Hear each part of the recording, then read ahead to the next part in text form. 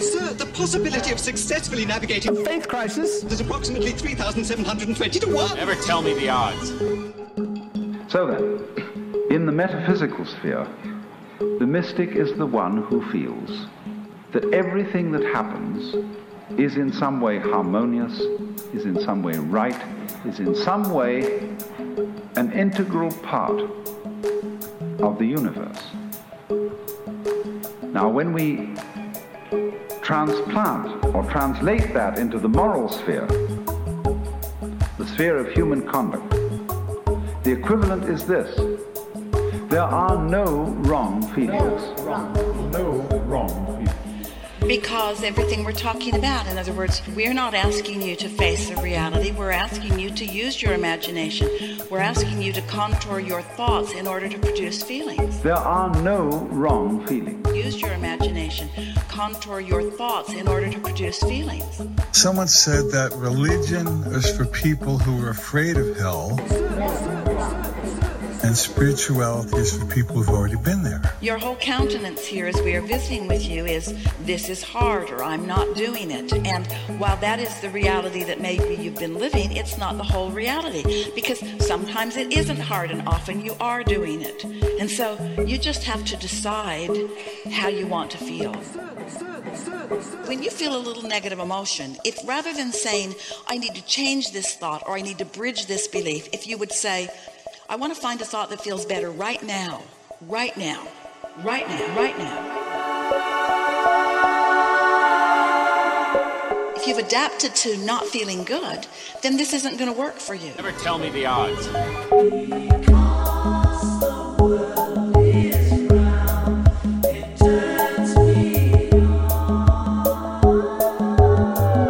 This is Infants on Thrones. Baby steps. You want someone to preach to? The philosophies of men, I like magical toys. You want religion, do you? mingled with humor. I don't believe in them. There will be many willing to preach to you the philosophies of men mingled with humor. We are evolving. Baby steps. You can buy anything in this world of money.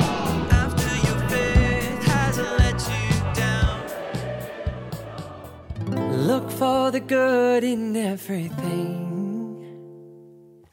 Look for the people who will set your soul free. It always seems impossible until it's done. Look for the good in everyone. Welcome back to Infants on Thrones. I'm Glenn Ostland, and this is episode 716. Navigating a Faith Crisis in Real Time, Part 5, with Reed Christensen. Now, this is the final episode in this 5-part series, and I hope it's been as interesting and meaningful for you to listen to as it has been for both Reed and myself to participate in. Now, once again, I cannot thank Reed enough for his bravery and vulnerability to open up the way he has on this podcast. And I think we wrap it up very nicely today, but this isn't really the end. On April 4th, Reed will be joining me as we start a group coaching course that is designed like a workshop or like a reading group to take any of you who want to participate through the books and the messages that Reed and I have been discussing over these past 5 episodes. So it'll work a little bit like this. Those of you who sign up for group coaching will get a recording each week. Now, these will be private recordings shared only among members of the group, and they'll contain various excerpts from these texts along with reflection exercises and other goodies that we'll bring into our group coaching sessions, which will be held every other week. It'll be a great place to interact with like-minded people and work on areas of your life where you'd like to feel less stress and anxiety, a greater sense of self-confidence, and more peace of mind. So please take a few minutes to fill out the survey if you're interested, or email me at infantsonthrones@gmail.com. And now, here is part 5 with Reed. Enjoy. All right, welcome back, Reed. This is our 5th and final session for now. I'm not gonna shut the door on it completely, but we're gonna be moving to some group coaching that we're gonna be doing through Patreon starting in April, and you're gonna be part of that. Yes. Awesome. Absolutely. Awesome. And so I've got a handful of people that have also expressed some interest. So now at least I know we'll have like 4 or 5 people starting out in April, and then others who want to join. can join along the way or do whatever you want to do. But we're going to focus tonight on the question that you asked me at the very end of last week. You wanted to know why you get triggered. You really Correct. wanted to know why you got triggered. No, and so we said, let's focus on this Michael Singer, the path of surrender, and take it away, Reed. Okay. What have you learned? So we've gone through letting go. We've gone through inner size, and those are all great, but I think this might be my favorite. Yeah. And by the way, the group coaching is going to focus on those, like similar things that we've talked about, pulling out bits and pieces of that in kind of like a focused way. That's going to be kind of our curriculum. So you're getting a sneak peek. Which makes a lot of sense, because I feel like I could study this forever and not get to the bottom of it. Right. I listened to it twice. The second time a little bit faster, but because I needed to get through it again. But it was another. I mean, it brought up a lot of questions at the same time. But overall, I was just blown away by it, and I don't want to, use these superlatives too much, because I know I tend to do that. But the only way that I could describe it was that it was like listening to the original gospel of Jesus Christ. Wow. And that's hard for me to say. Yeah, I'm sure. Because I don't know of a set of magic syllables like the words Jesus Christ that set off that trigger. Yeah. For me, because I feel, it was something that I felt very, the whole church experience, as anyone who goes through a faith crisis, it feels like a betrayal of your trust. And, I thought I had these feelings about Jesus Christ through the elevation emotion.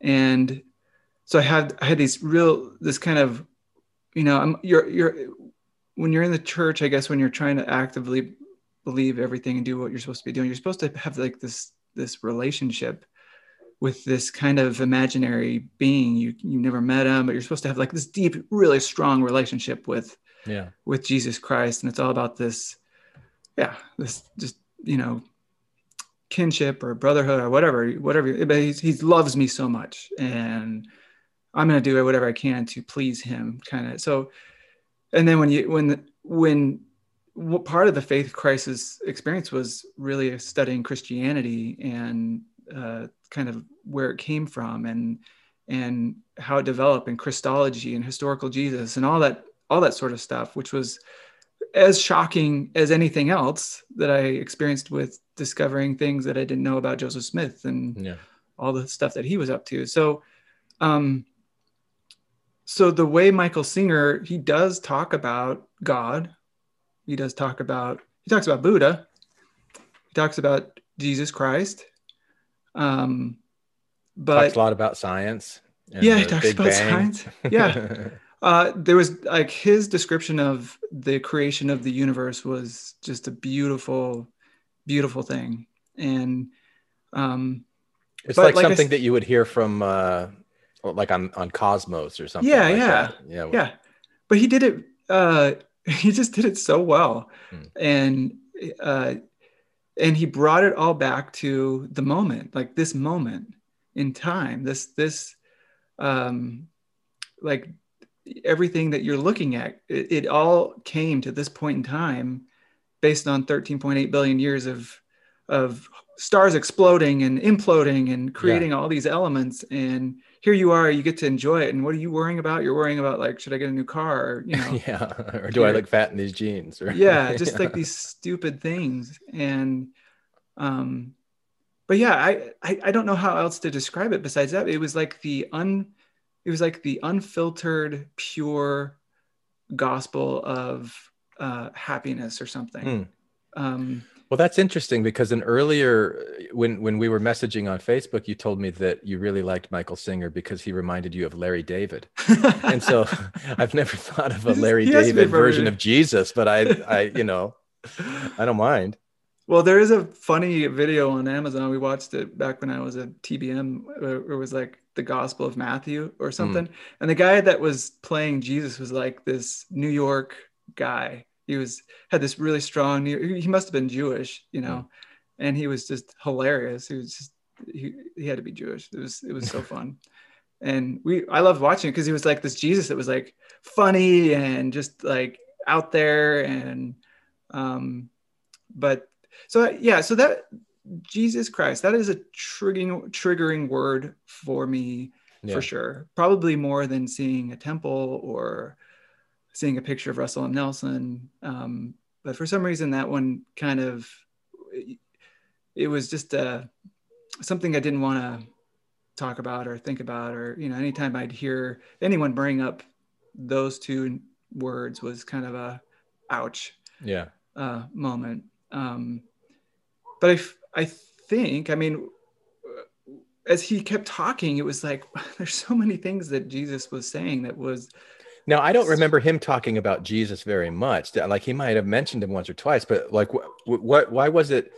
So I'm finding it interesting that you recognize that those words, Jesus Christ, are triggering to you. And yet you're the one that's bringing that up and making this connection. That's coming from you. It's coming from my samskaras. Oh, samskaras. I don't know what it is. I don't know what, but when you think of, I was just kind of brainstorming, but what he talked about a lot is like when the outside world, whatever's happening, comes into contact with your junk, I think is what he called it, like the stuff inside you that's blocking that energy, whatever experience you had from your past that's created some sort of samskara or some sort of barrier for the energy to flow through you. So I couldn't help but think about like, how many people when they we just watched Murder Among the Mormons, and there's a story about, the father of Steve Christensen, Mr. Mack, the guy, the suit seller guy. He bought all the clothes and all the missionary stuff for Hoffman's son, Mark Hoffman's son, when he went on his mission. And it was like this great story of forgiveness. And I truly, thinking back on it, I mean, there's things within the church that I think that are true in terms of that forgiveness. I think as people tried to, when they would pray and try to rely on the atonement, I think what they were doing was releasing some of these samskaras that were kind of blocking the energy or the ability to love someone. And so that's why I can't help but just think about, okay, well, some of this is really, or like him teaching us that we should be like little children. Isn't that the same thing as when you were a little and it's funny because I think the church has bastardized some of the stuff where it's like, no, he's teaching that we should be obedient because children are so obedient. And it's like, I don't think so. Now I'm thinking, no, he was teaching us that when we're children, we don't have samskaras. There's nothing, we're not really afraid of all these things that have come into our life, and the concept of being born again. I mean, this feels like I'm being born again in terms of I've built up all of these things over my life, these different samskaras, and now it's like I have to clear them all out in order to be a different person, to be the person that feels like this love, this unconditional love. And so I couldn't help but go there, and it was helpful for me to hopefully bridge the gap with the trigger of the words Jesus Christ. Yeah. Okay. So you said the word samskara, I think 4 times, and let's define it. Okay.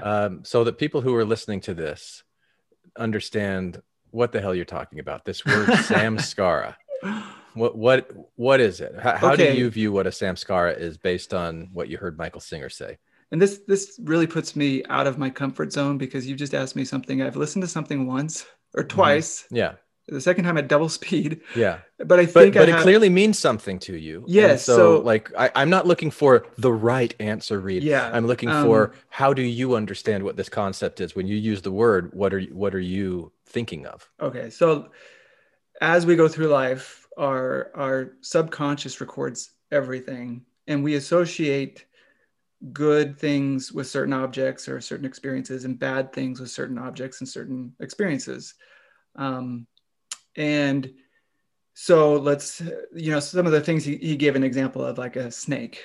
Mm-hmm. You had a bad experience with a snake, and you see a stick and you think it's a snake, and that's you doing that. That's a samskara. Like you have this fear and I couldn't help but also think of the amygdala and mm-hmm. all of that whole network that's working to, save you from danger. So right. That's a whole different subject, but you have all these images, and I loved the way he used the old plasma TV screens. Right. How if you had burn-in effect, and you couldn't see the screen except through this like fuzzy weird, like it's frozen and you can kind of see it right there. So you kind of see both. So your whole worldview is filtered through these old experiences. Yeah.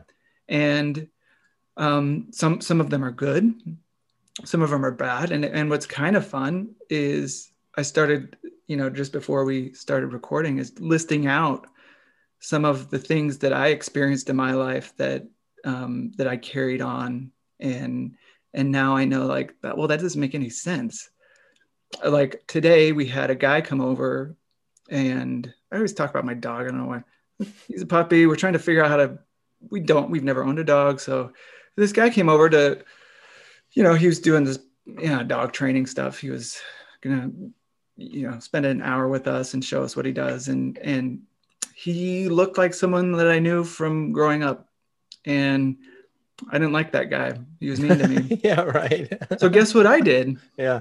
I looked at this guy and I was like, no, I don't think I want to use you as my dog trainer because of the way he looked. Yeah. So that was on me. That's a samskara, I believe, in terms of I had a past experience with someone who had the same dark eyes, the same hairline, and I projected that bad experience onto this guy who didn't deserve it, mm-hmm. and decided like, nah, I'm going to pass on you. And I realized it afterwards. I'm like, well, geez, he's just a normal guy. He just happens to look like that guy. He's not that guy. Yeah. And So everything that you said about a samskara, that's the way that I understand samskaras as well. It's an accumulation of likes and dislikes and experiences that we've had throughout our life. And because you mentioned that the subconscious records everything. And then the other piece of that is that all new stimuli that comes in is compared to what we've stored away in our subconscious. Mm-hmm. And so there's this comparison. And you might remember in the Letting Go book with David Hawkins, and I used this as part of that meditation thingy that was at the end of episode 2, mm-hmm. The excerpt from the book where he talks about this study, I think it was Gray and Laviolette or something like that where they memories are filed in our subconscious by emotions. So Singer was talking about that too. And you mentioned that there's experiences that you had, maybe it's with the snake and it scared you. So in your mind, that feeling of fear gets associated with that shape and wiggly thing. So that then if you see a stick out of the corner of your eye later and your brain just quickly does that comparison, it goes, oh, narrow, slender, circular thing, feeling of fear, here you go. And this stuff is just happening so quickly. We don't even think about it. And so we form these samskaras, which I think of as neural pathways. Mm-hmm. So like that frozen plasma TV screen that you're talking about. And now when you're looking at the screen, you always see that little frozen image on there. I think of that as the way that a neural pathway is the way that our information is being communicated from one region of our brain to another in order to have a thought or an experience or a feeling or movement, or all of our experiences of life go back to these neural pathways. So I think of a samskara as your set of programs that influence the way that you see the world. And when he's talking about energy and he's talking about clearing up, like from the perspective of neural pathways, I don't really know what that means, because you're not going to get rid of neural pathways. You're not going to clear them out, but there might be some like habits that you've developed. Like, I was talking with someone the other day that says whenever they get around this person, they just complain about work. They're just complaining about work. And that's kind of become the basis of their relationship. And he decided, you know what, I don't want to do that anymore. So when he was with this guy, instead of complaining about work, he was saying good things about work. And the guy's looking at him like, who are you? You know, what's going on? Why are you doing that? And so this guy was trying very consciously to change some of these habits, to change these neural pathways, that he was going to focus on other things besides just complaining. And then the resultant feeling that always associated the feeling. So he was trying to resculpt his brain in a way so that he creates these new habits. That's kind of how I view what Michael Singer's talking about with clearing the samskaras, or, you know, he talks about this method of relax and release. When you're feeling like, when you've got a neural pathway that's been activated, or the word that you use is triggered, something triggers you and you go into that fight or flight mode, you start feeling fear and anxiety. Michael Singer's suggestion is relax and release. And it's not that different from what John Assaraf in Inner Size said to do those take 6. Imagine that you're breathing in light, that you're breathing out anxiety, you're calming the circuitry, you're just calming down those neurals, you're relaxing and releasing. And that the more you practice relaxing and releasing, the more those neural pathways will dissipate, you know, not be so like fight or flight, amygdala kind of thing. So anyway, that's the way that I understand, and it's been helpful for me to understand it that way. So tell me a little bit about what has the impact been on you as you've been reading this? How have you seen this help you in areas of your life, either at work, with your family? So first off, I think it brings a broader awareness to what I'm thinking in terms of judging people, first of all. Yeah. Like the experience I had today. It's being able to observe yourself. I mean, that's what we're always trying to do, is when you say today, you're talking about the guy who came over to train your dog, and you had that unfair response. Yeah, no, to him. He looked like a jerk. Yeah.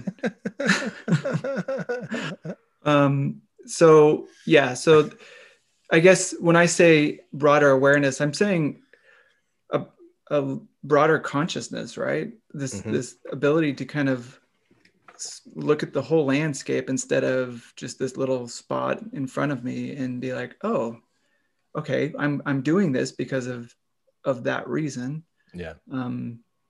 And so I think that's first what's going on in my head, is that now I'm re-examining all these things that either I love. So we just booked it was so funny. We booked a trip to Hawaii. Tickets dropped really cheap. It was like, okay, let's do this again. We can't get Hawaii out of our system or something. I don't know, but it's with the kids. It's over spring break. And then as we listen to that, he talks about you can never recreate, you know, the experiences you had in the past. And I totally get it. If we go back, it's not going to be the same, and we're going to be disappointed, because we think that we'll be happy only if we go back and repeat the exact same experience, and it's not going to happen. We're probably going to go back and we're going to see flooding and like everything that's going on right now. You know, it was hilarious because my wife was listening as we were walking, and we just laughed because it was like, well, I guess we blew that, you know, in terms of us trying to, you know, recreate these experiences and thinking. And he gives some really great examples of people, you know, putting in a kitchen and they change it like 20 times and they go through all Yeah. these contractors and they end up with the very first, because they're not going to be happy unless the external world looks exactly the way they want it to. Yeah. That was one of my really big takeaways from this series, The Path to Surrender, is that when we don't really understand our own mind, this system of samskars, these neural pathways, we think that we'll only be happy if the world lines up exactly matching what we want it to be.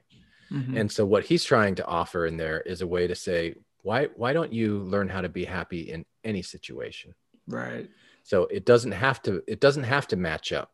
So you're not going to try to control everyone or manipulate everything to match what it is that you want.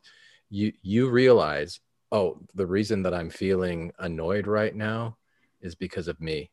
It's because I've got something in here that's telling me that what's going on outside is wrong. But actually what's going on right outside right now makes perfect sense if you really look at all of the causal events that led to this moment to be exactly what it is. I'm just saying, well, it's not how I prefer it to be. Right. And, yeah. And so then you take that with the, like I had a really great experience at this restaurant. And so I'm going to take all my friends and, you guys are going to have the exact same experience too. And it always falls short. I mean, that's kind of what you were talking about with the Hawaii thing. So how do you then, like, knowing that, how do you still have a good time when you go to Hawaii in a couple of weeks? You just know that it's not going to be the same. You know that it's going to be its own experience, and really, it's just going back to just being in the present, being in the moment, being just appreciating. I mean, when you're in Hawaii, you are blown away by the beauty of, this amazing island. And I think it would be the same thing. I mean, we'd see incredible beauty and just appreciate it. And if it rains all the time and you appreciate that and be happy that we're going to be playing cards inside, or, that we're going to be spending time together as a family, and just, there's nothing you can do about it. There's nothing you can do to change, the world in order to make us happy. Yeah. It's never going to work. So you're cured now. You're not going to be triggered by anything. Is that it? Oh no. So right? Here's the thing. Yeah. So like you listen to the book and you're like, okay, this is it. This is the answer. Of course not. Of course you're not going to be cured from the triggering. I mean, as much as it really is now, okay, now I need to figure out. And that's why I said you could study this stuff all, the rest of your life, I think, because, after listening to it and it was like, okay, this makes so much sense. I still see a picture of, whatever, the temple or whatever. And it still bothers me. Murder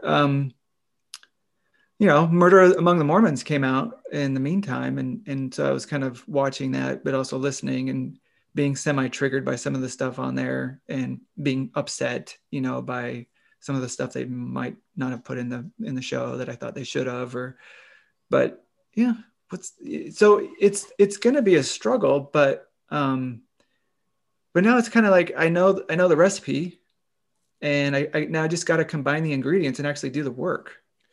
And what is the work? Like exercising it, doing, recognizing what's going on when it happens, and focusing on just like loving whatever it is. And that was something that I thought was really cool that he talked about was, we have these, these bad samskars, these ones that really are hurtful. And he talks about the song, Hello Darkness, My Old Friend. And you treat it like a friend. You treat it like something that's like, let's have a party. Let me celebrate, that kind of dark part of me or whatever that experience was, and accept it for what it is. Which is kind of reminds me of shadow work, or like that concept. Yeah. Which was never part of my past. Right. I think that the church had me looking at everything as you have to be as positive as possible. And you can never, you don't ever want to engage with any kind of dark side of you. And because that's the devil trying to influence you. And so yeah, I mean, now it's kind of feels like, okay, now I have some broader context or some broader instructions on how I can handle some of these things. And I'm excited to unfortunately face some bad things that happen to me to make sure that I can work through practicing how I'm going to treat those things. I mean, it's already happened. I talked about the dog trainer today. Yesterday I met with this old friend I haven't talked with from high school. I haven't talked to for, I don't know, 20 some odd years. And like, this is the first time I get to talk to him. He's one of my best friends in high school. And you're talking, and he was great. And then by the end, he gives me this kind of sales pitch that he's now a financial planner and would he like me to do some financial planning and you know, probably sell me some life insurance or something. And I have another Sam Scar, and it is unfortunately salespeople, because I was burned when I was in college by someone who's selling something and totally ripped me off. And I just swore off salespeople from then on. I was just I'm never going to be nice to these guys. And if, you know, normally I'm a nice guy, but get me in a car sales room, I just hate it, you know, and I hate the people, and I just think they're slimy, and I don't think that's all too uncommon, but my mom loves them.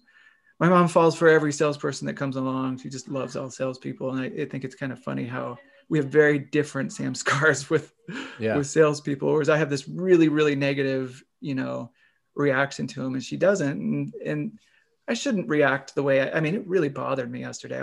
All evening I was thinking about, that was just rotten of him to do, you know, to kind of like, oh, this is so great. How about we meet and let me do an hour-long sales pitch to you about financial planning and how I can be your financial planner, right? And but I realized, like, he's just trying to earn a living just like anyone else, and maybe he has some good stuff that I would benefit from. And you know, I'm trying to like turn that around to be like, no, this is just, you know, this is just humanness, right? This is just us being human and earning a living, and there's nothing wrong with that. I think that's really interesting. So you recognize that you had this experience in college where you really got burned. Yeah. So I'm going to assume by that it was not a mutually beneficial relationship. No. Whereas you don't know with this friend that came in whether this could be a mutually beneficial relationship or not, but because it hits your stuff, it triggers you to think, no, I don't want to get burned again, and so I am just going to turn away from this guy.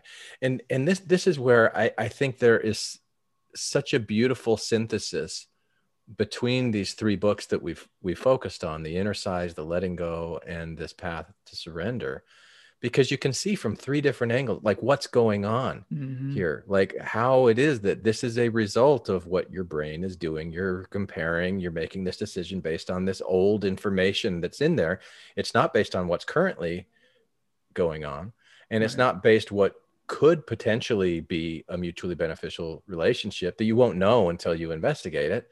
But it's determining whether or not you even want to and how you feel about the whole thing. And it's one of these questions, then, do you have control over that feeling that rises up when you're feeling triggered? Right. What do you do with that? Right. That was the struggle I had yesterday, was how do I get rid of this feeling? And do I need to get rid of it? I mean, it brings up a lot of questions on. I like that second question. Do you need to get rid of it? Like, right. When you understand why it's there, can you accept that there's very good reasons why it's there, even if it's an uncomfortable feeling to feel? Right. And it brings back, here's the other big question I had. Like, what is the difference between our intuition or that gut feeling? Because there's kind of that gut feeling reaction with that dog guy, right? With the dog trainer. So what is the difference between a samskara and that gut feeling or that intuition that we're always kind of going off of? I almost would think they're kind of the same thing. But I mean, so many people swear that, oh, just go on your gut feeling, right? Go what your gut tells you to do, but that's based on all your past experiences, really. But maybe it's not. I don't know. Maybe it's this magical energy that that he's talking about. That I don't know. It just brings up a lot of questions when you start trying to apply it. You start running into, okay, well, what about this? Yeah. I think what you're asking is, can you trust those gut feelings, those instincts? And when you're asking what's the difference between of them, and you're talking about magical energy, could you, like, what do you mean by magical energy? Well, I can't help, like, what I really liked about the book is because it really connect the symbols that he uses with energy and blockages. It just resonated with me really well. I knew that that's not really the case, but boy, does what he talking about feels so real in terms of the way our feelings feel and the way that there's this energy that kind of passes through you when either something good happens or, so the way that he's using and the symbols that he's using just really spoke to me. But at the same time, I do have in the back of my mind, like, well, there is kind of like this energy that binds us all together that, that is kind of not magical, but it's probably something we don't fully understand is based on our perceptions, right? This is bathing with God type talk that I'm kind of touching on. But I mean, it does seem very real. It does seem like energy when you feel feelings what are neurons and synapses? They're energy, right? What are atoms and molecules and cells? Yeah, they're energy, and right? And our physical body, like, it all is at its fundamental nature energy that's expressing itself in this thing that we call a bone or skin or flesh, or but at that deep level it is energy. And I know it can seem kind of weird to talk about and use it as a symbol, like energy that's flowing or energy that's blocking, but our blood is energy that's flowing. And so if we have this system of neural pathways that are neurons and synapses firing and communicating through the brain, that is like an electrical storm. Right. Yeah. I totally buy that. Yeah. So the energy. And remind me again, what did you say you were talking about? The question that you had about energy? Intuition, gut feeling. Is that what you're talking about? Yeah. I mean, I think I agree with you, because you said, aren't they the same thing? I think so. I think in both cases, I think what happens all the time that we're just really aren't aware of is our subconscious is sending our conscious mind messages. Mm-hmm. Because our subconscious is doing way more than our conscious mind is all the time. And when it picks up on, hey, there's this thing out of the corner of your eye that looks like a snake, and you start getting that feeling of like being creeped out, would you call that a gut feeling or an instinct, or the way that you would react to something like that, like to jump or to move out of the way? Is that like a gut feeling or an instinct? Yeah, I would think that's an instinct. Yeah. Built on years of evolution of us trying to avoid snakes so we don't die. Yeah. And built on our own, so there might be that kind of like, I don't know, like years of evolution where we're somehow accessing the memories of our ancestors. Is that what you're suggesting? Yeah, no, I think so. Yeah. I mean, I don't know what the mechanism for something like that would be. It's an interesting idea, but most certainly if you've had the experience of a snake, you don't really need years of ancestors to know you've got that filed away in your subconscious, that it's going to communicate something to you in the form that what might seem like a feeling or a gut instinct or gut reaction, whatever these words are that we're using. So one of the points that Michael Singer makes in The Path to Surrender is he stopped listening to that because he realized that whatever his experience of the world is, it's such a small fraction of everything that exists in the world. And so, yeah, his subconscious mind is comparing what's in front of him right now to everything he's ever experienced in the past. But what percentage of that is, what would you say makes for a good decision? Like he doesn't have a big enough sample size to make an informed decision in everything. He's just going by this limited experience that he's had in his life. So he pays attention to those feelings, but he doesn't put that much trust in them, other than just like being curious that they're there, acknowledging that they're there. But he's all about trying to get to that point where you can make a choice as to how you're going to respond to it, instead of having the choice made for you because you're in fight or flight mode and you're just on automatic pilot, that sort of thing. Right. So yeah, we've been geeking out and talking about this book more than really coaching at this point. But yeah, what are some areas, because I'm really interested. We spent a lot of time last week talking about your parents and this feeling that you have of, and you've talked about that. There's been a common theme throughout these 5, this fear and anxiety that you have about, at some point your parents are going to find out you're not towing the party line. And that's something that has been really, really weighing on you a lot. How are you feeling about that now? I mean, have these things that you've read, have they helped you understand that? Seeing that through the filter of this particular book has been very helpful. I should say helpful, but also there's some work to do. I realized in my perfect world, they would validate me. This is kind of going back to if the external world can be a certain way, then I'd be happy. And that's what I wanted. And I think we talked about that. Then that's exactly what I want. It's not going to happen. I shouldn't expect it to happen. So I'm approaching it more of okay, well, and I think they're having they have their own samskaras, right? They want all of their children to be exactly the way that they have sacrificed their whole life to be like. Yeah. And so I was really tempted, and it'll probably happen within this coming week, to just talk to my mom about everything, and not my dad, because I know that I would throw him into an anxiety fit. Just to kind of just talk to her about it, just actually finally, let him know. And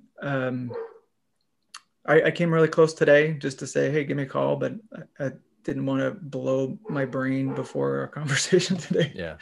Because I did want to at least talk about this before I was totally distracted and my default mode network went to thinking about that over and over and over again, because that's what it would do. But it's going to happen soon.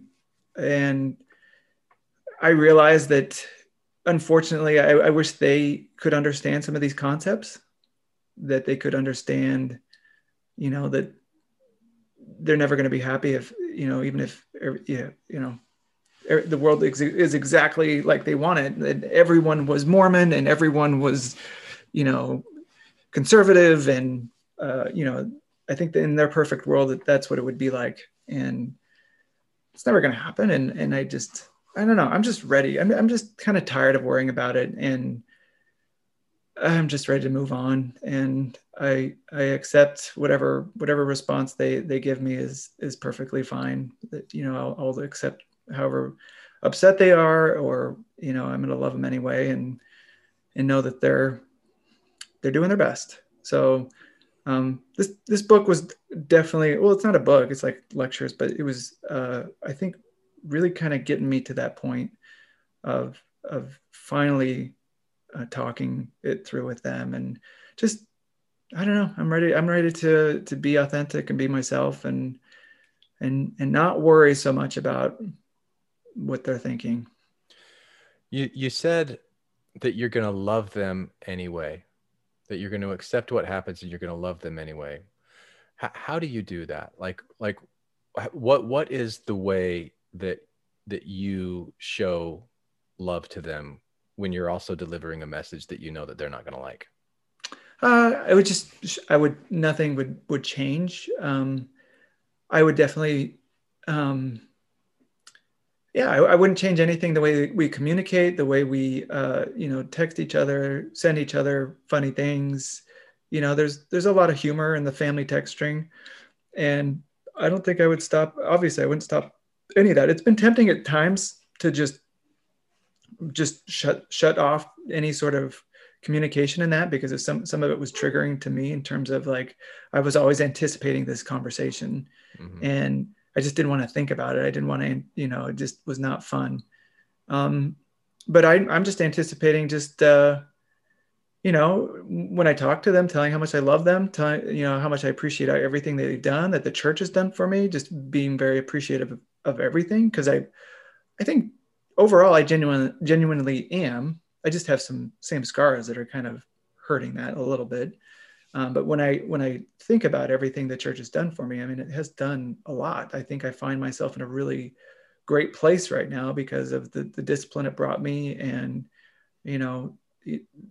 the good friends and the great family structure. And I have 4 kids. I would never have 4 kids had I not been in the church. Probably would have had 1 or 2, but, so there's a lot of good things that the church has brought to me that I need to be grateful for. And I really just want to get there. I mean, I am so hungry to get to that point of just not feeling, and this goes all the way back to our first conversation. Yeah. Not feeling that peace. And now I kind of feel like I can get there by just allowing the world to exist and do its thing, and not try to step in front of it and try to change it to the way I want it. It's not going to happen.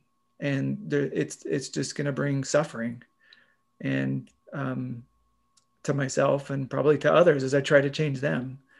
So that's kind of where I'm at. And it's been, how long have we been doing this?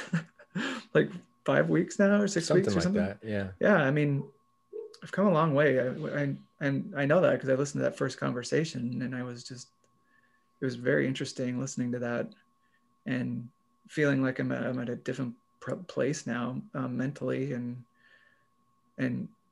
now I do feel peace all the time. And I would say, as I've been meditating, I get for some reason, and I was going to talk to you about this a little bit, but I get very emotional. And just the sight, like I was walking along the river and I saw there's just this beautiful part, and there's just these little flowers coming up, and it just sent me into this emotional tears and everything. Just the sight of these flowers, just how beautiful they were, just tiny, but it's like the sight of spring. And you realize just how amazing this world is, and how we just step on it when we don't even. I would have stepped on that flower in the past. I've just been like, whatever. Yeah. But now I'm kind of in the space of really appreciating the world and who I am, and really just digging the fact that I'm in the present, that I'm not that, this, like Michael Singer said, it took like 13.8 million years to get to this point. And so I guess I'm just more appreciative of, more grateful for everything. And I don't know, when you feel those overwhelming emotions, like looking at the beauty of the flowers, and you feel yourself getting emotional, how do you feel? Like, how would you put the feeling that you're feeling in the language of David Hawkins on that map of consciousness scale? Like what types of emotions are you feeling? Oh, I would say, geez, I'm trying to remember the emotions that he had. I mean, it's like a love. That's how I would mostly describe it. Are you feeling any like guilt or shame or embarrassment that you're so emotional over flowers? No, because I'm alone. Okay, yes, there's like a little bit of me that's like what are you doing? This is weird. Why are you crying over a flower? So there is sometimes that little bit of this is weird, but allowing it to just go through and just go through me. I just let it happen. And I have this kind of weird distrust for that emotion a little bit, because I believe it's the elevation emotion, that, what I would have said is back a couple of years ago was the Holy Ghost or the Spirit, right? And I have this kind of distrust because it was like, well, this is testifying whatever is true, right? This emotion. And now I'm kind of distrustful of, I don't know what, now I'm kind of like, I don't know if I'm supposed to be learning anything about this right now. Maybe it's just an emotion, and it's a beautiful thing to feel. And maybe I should just allow it to happen because it feels amazing. It's you feel so wonderful when it happens, and not tie any sort of knowledge into it, or any sort of like, well, I'm supposed to be doing this, or, this is telling me to do this, or, so I'm still trying to learn what that emotion means to me, other than I like it. Okay. I was so afraid when this whole faith crisis thing started that I was never going to feel, quote, the Spirit again. I was never going to feel spiritual again, because that's what they told you. You can't, once you leave, the Holy Ghost is going to leave you forever, and you're going to be under the grasp of Satan and all that stuff. And I was scared to death, and that I was never going to feel that again. It was just, life was just going to be miserable. And now it kind of feels like I've been able to kind of recapture that through meditation and through some of this kind of just appreciating things and appreciating where I'm at. And it's been great. I mean, all right. I want to wrap this up by quizzing you, if I can. Mm-hmm. So when we started this, I had you fill out a survey. I asked you several questions, and I'm going to ask you those questions again. I'm going to ask you to give me an answer, and I'm looking at your previous answer. I just want to see if there's been any movement. Okay. So these first series of questions, you're going to either tell me that you strongly agree, or that you mostly agree, or maybe you're ambivalent, you're right in the middle, or you slightly disagree, or you strongly disagree. So those are your 5 options. Okay. So strongly agree. Okay. Yeah. Strongly agree, mostly agree, ambivalent, you're kind of neutral, no real strong opinion, slightly disagree, or strongly disagree. So it's a 5-point scale with the median right there at 3 in the middle. Okay. So meditation is a healthy practice. Strongly agree. Okay. So that has moved from a mostly agree to a strongly agree over the last really? Interesting. 5 weeks. Spirituality is a healthy way of looking at the world. I would say strongly agree. That one moved from ambivalent to strongly agree. Huh. Why do you think that moved? I guess because of what I've been experiencing lately. It's beautiful. It's wonderful. And it's a deep sense of peace and love. And that, man, what's better than that? What is spirituality to you? I would say a deep sense of peace, and love towards other people and towards myself. Yeah. Do you think that's how you would have defined it, 5 or 6 weeks ago when you first filled this out? I don't know how I'd have defined it. The spirituality was a weird thing. It was just, I don't know. I didn't know how to think of it. Yeah. Except through those samskaras. Except through it's definitely a triggering word. That has spirit in it. Yeah. All right. Here's the next one. Religion has an overall positive influence on the world. I would say, if we're just talking religion, and that's like, I have to say, I'm kind of been between strongly disagree and slightly disagree. All right. Well, you were slightly disagree last time. Okay.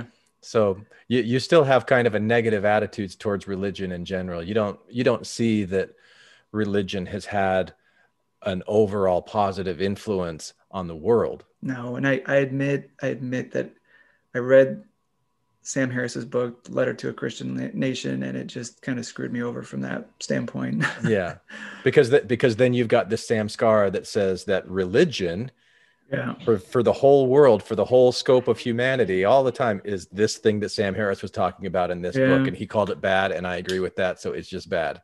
Yeah, I immediately went on the internet trying to find some sort of rebuttal to it, because I didn't want that. I wanted religion to be good, and I don't know that it is good. I mean, I don't know. And there's not like a right or wrong answer here, but it's interesting from my perspective to look at this just from your mind, where you're placing value, because there is a trend. You see meditation being healthier, you see spirituality being healthier, religion, So there was something about those things that you were able to find more gratitude, more joy, more appreciation for, but religion, nah. No. So and there's still something about religion that you're just like, nah, get rid of it. That's what I think with this, with the Michael Singer stuff is, I felt like he stripped away religion from everything and just simplified it all. And he gets rid of all the people that want power and money and all of this, the structure and the system built up around spirituality. And that's what religion is to me. Is just like the unnecessary structure. But at the same time, I back off. There's some higher, if the church wasn't as hierarchical, imagine a disaster. Like, I'm going to be going to the church if there's a giant flood, or, those guys are going to be organized. So I recognize there's value there, but hard for me. So it's a perspective thing. It's just a way of like self-realization, recognizing, this is how you see religion, and it's still, you see it as being more net negative than net positive. So that's where you're at. Mm-hmm. There is some kind of God or supreme intelligence in the universe. I would say mostly agree. Okay. So that has moved up from ambivalent to mostly agree. That's interesting. Miracles happen on a daily basis. Miracles. I just wonder if my definition of miracle back then was the same, but I would say I'll say slightly disagree, but I don't know. I feel kind of like there's an asterisk with that one. Because isn't this kind of a miracle that we're living in with the creation of I don't know. Yeah. That's how I feel now, is that we are kind of living in this amazing world and universe, and it's and nuts. I think what you're recognizing, as I'm hearing you say, I might put an asterisk on that, because it has to do with the way that you're defining miracle. Like, what is it? And so if you define a miracle through these neural pathways that say miracles are bullshit, they're just things that people say in stories that aren't true, then that's one thing. But if you're looking at a miracle as like, wow, 13.8 billion years and every single particle is in exactly this place for this to happen right here, right now. Wow. Yeah. That's amazing. Totally 100% behind that. Yeah. I would say strongly agree with that. Yeah. The confirmation bias type miracles, or the ones, that it's the church puts out there. It's the samskara at work. That's that baggage and that trigger around that word miracle that, like in order for you to feel positive about that, it's got to be scrubbed. Yeah. Mm-hmm. Yeah. Okay. People who believe in miracles are setting themselves up for trouble.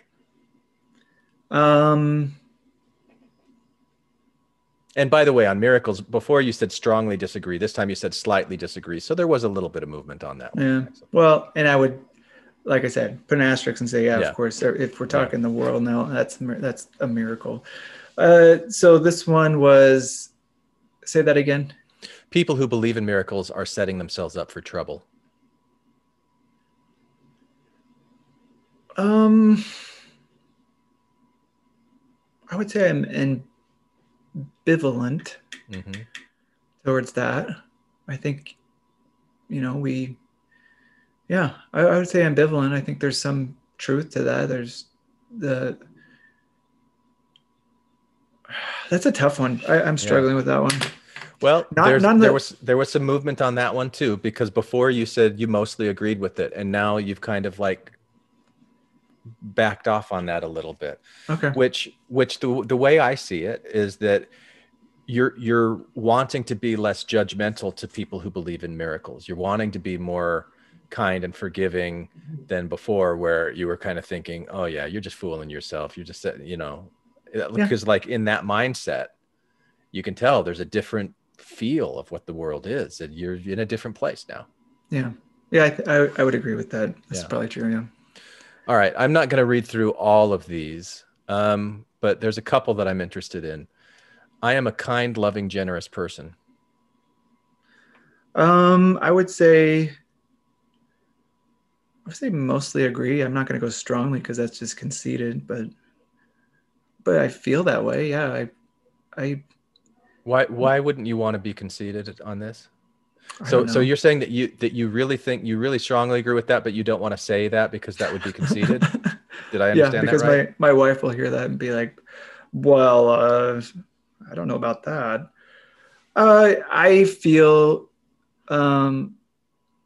lately I've been just feeling a lot more joy, a lot more love, and just excitement to be alive, I would say.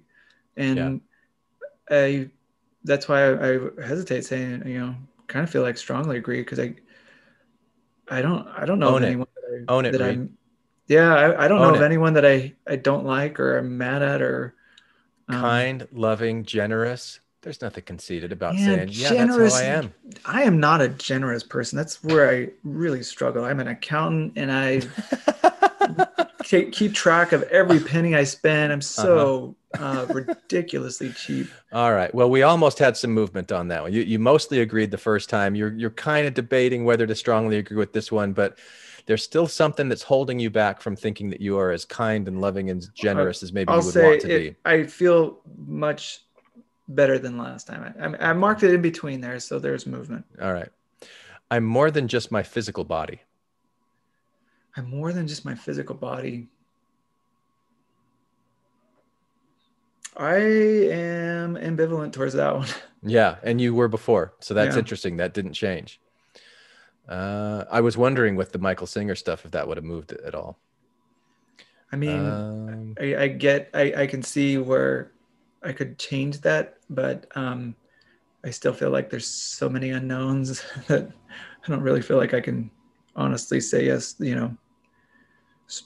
change that answer. All right. It is hard for me to trust myself. I would say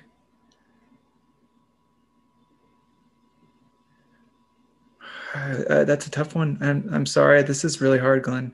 I would say ambivalent.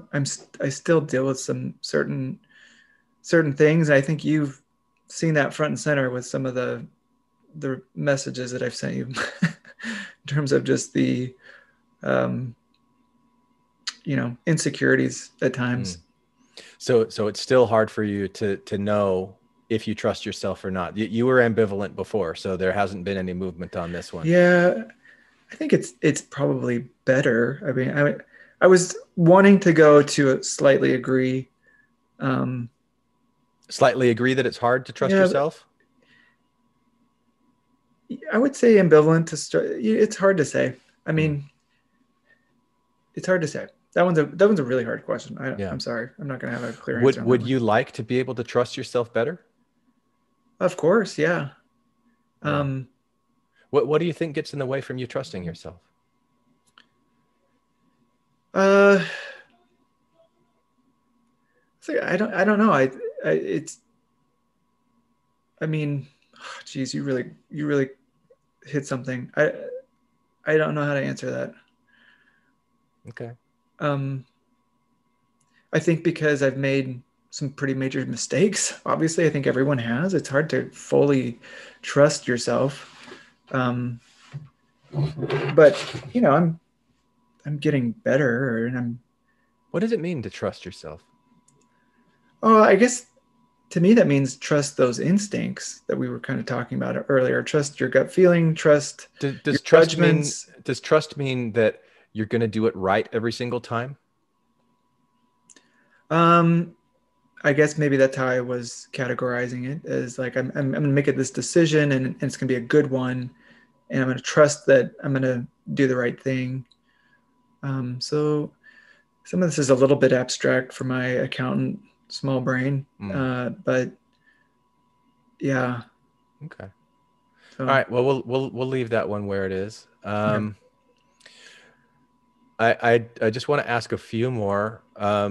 We're going to change the answers now to very satisfied, somewhat satisfied, indifferent, slightly unsatisfied, or very unsatisfied. Very satisfied? Yeah. Very Okay. satisfied, somewhat, indifferent, slightly unsatisfied, very unsatisfied. So the Okay. same type of scale, but now we're talking about satisfaction. Okay. How satisfied are you with your spirituality? I would say somewhat satisfied. Okay. So that moved quite a bit because you were slightly unsatisfied last time. Yeah. So you skipped over indifferent up to somewhat satisfied. Yeah. How about your mental and emotional health? I would say somewhat satisfied. That moved up also from slightly unsatisfied to somewhat satisfied. And then the last one, your self-confidence. Somewhat satisfied. That also moved up from slightly unsatisfied to somewhat satisfied. So I'd say those three areas over the last 5 weeks, you've grown in your ability to be self-confident. You've grown in your own view of your mental and emotional health. Your idea of spirituality and what that means and how comfortable you are with that has also improved. So this has been a really interesting, fun exercise. Like you said when we started talking about the Michael Singer stuff tonight, you could spend a lot of time studying it. And it's the way that I look at it, because I've listened to that probably 5 or 6 times all the way through. I just love it. And I do get new things through it, just like going to the temple. I always get something new from it. Don't say that. But I always did actually get new things going from the temple, but that's because I created them in my mind, because I'm very creative.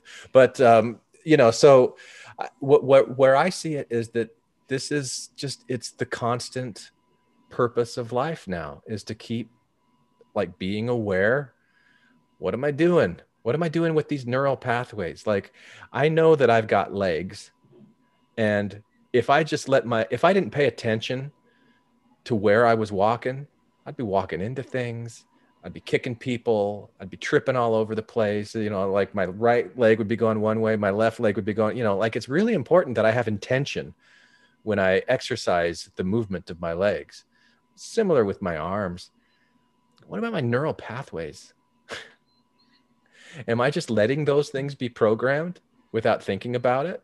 Mm-hmm. And I'm just unconscious the whole time, just kind of letting it be what it is, bumping into mental walls all the time, kicking people, lashing people. I don't really understand what I'm doing. Or am I going to get some mastery over what I'm doing with this other part of my body that's harder to really understand because it's so deep inside of my skull and it's energy. It's like this weird thing. It's not as obvious as my legs, but that's why I love this work. And coming out of Mormonism, where we have this architecture of neural pathways, these samskaras that were formed by our interactions with the Mormon church, the things that the Mormon church put in front of us that we said, okay, yeah, I'm going to believe that. No, I don't feel like that. I like that. I don't like that. Oh, I want more of that. I don't want more of that. It's the same thing as anything that's ever been put in front of us. Mm-hmm. The Mormon church was so pervasive, such a huge influence on our lives, but it's all been this give and take between us and that thing. And now, are we at that point where we can start to control what we're doing with our brains the way that we would how we walk, how we run, how we skip, if we have Yeah. rhythm or not. Yeah. And it takes work though. I mean, Yeah. I told you, I had to skip very important TV shows for this. Yeah. And that's the funny thing is like, here I am thinking that's like this big sacrifice or something. But it's like, okay, well, obviously that was like worth it 1,000,000 times over. Yeah. To, just learn this information about my brain and be able to overcome I could have gone the rest of my life without knowing this information and probably been pretty miserable. Or been not miserable, but just like, okay. But I think this is kind of like the good news, the gospel. Like I said, it's like, oh, this is amazing information that can take me places. And it is. I mean, you're right. It is the good news. It is the gospel. And when you look at the things that Jesus was teaching in the New Testament and the things that Buddha talks about and the things that are in like all of these old ancient traditions, systems, like these wisdom systems that religions grow around, it's all this stuff. It's all about love, like learning how to forgive yourself, learning how to be more loving, learning how to let go of the pride and the anger and the fear and the anxiety and, fear not, have faith, this good news of salvation. You're not going to be destroyed because of your sins. Yeah. Oh yeah. It's crazy also to think how polluted it's become to me, how pure what you just said was. And then now it's just this thing to control people, to cause fear in them. If you don't pay your tithing, you're going to, it's so sad to me. It could have been this really wonderful, amazing, powerful tool in people's lives, but still can. Yeah. Oh yeah. Yours, it still can. In yours. Yeah. And I want it to be, it's good stuff. And I shouldn't be, the tendency I think we all have is we want to throw the baby out with the bathwater with this sort of thing. Throw Jesus out, throw everything out. Yeah. I don't ever want to, think about a family forever again, or I don't know, just any of those concepts. And now I find myself, I got to let some of this stuff back in, the really good stuff, the meaty stuff. As hard as it is sometimes. Yeah. So. Yeah. Well, thank you very much, Reed, for doing this. I can't thank you enough. I think I tried to communicate that in our message the other day. I don't know how to express that. It's been, amazing, awesome experience. And I'm blown away by it every day. Well, you're awesome. And I'm so grateful that you were willing to do this and to take it with such honesty, and had no idea, it's so nerve-wracking to go into this and like, okay, we're publishing these things before we even know what's going to happen. It's just this ongoing thing, but it's been this really fun experiment, enjoyable. And I know this isn't the end, because we're still going to be interacting. And we're just scratching the surface. We're just getting going, Reed. Oh, I can't wait. Keep it going. Cool. All right. Thank you, brother. Thanks, Glenn. Talk with you later. All right. Put down the weapons that you use against yourself. You don't need them anymore. Hey there. Thanks for listening all the way to the end. Now, I really hope that you enjoyed today's episode. I have more to say about this topic, and I'm going to do that with a follow-up behind-the-scenes sharing time episode on Patreon. So, if you're in a position where you can throw me a few dollars each month to support the work that I put into creating this podcast, please come and support me on Patreon, where you'll also get access to additional content. Did you know that I also create sharing time episodes that are available only to Patreon subscribers? I've been doing that for a few years, so there's a lot of content there that you can have access to. So please come and support this podcast if you can. I greatly appreciate it. Hi, this is Hillary. Matthew. Ryan. Carol. Keith. Ashley. And I like to play bingo online while listening to Infants on Thrones. You can comment on this episode on the website, infantsonthrones.com. And if you really like what you hear, give the Quorum a 5-star rating and write a short review on iTunes. I did. Anyone for the closing prayer? My worst crime is an inside job. Dark thoughts taking over like an inside mob. I tune into the scene between the eyes and take a breath. Thank you for listening to Infants on Thrones. I sit still and watch the thoughts float past me. Never mind the future, never mind what the past be. I like to jump and let the universe catch me. Free fall, watch the beauty blow past me. I keep my pockets light, destination in sight. Keep my actions elevated to compassionate heights. I'm walking past the fight, laying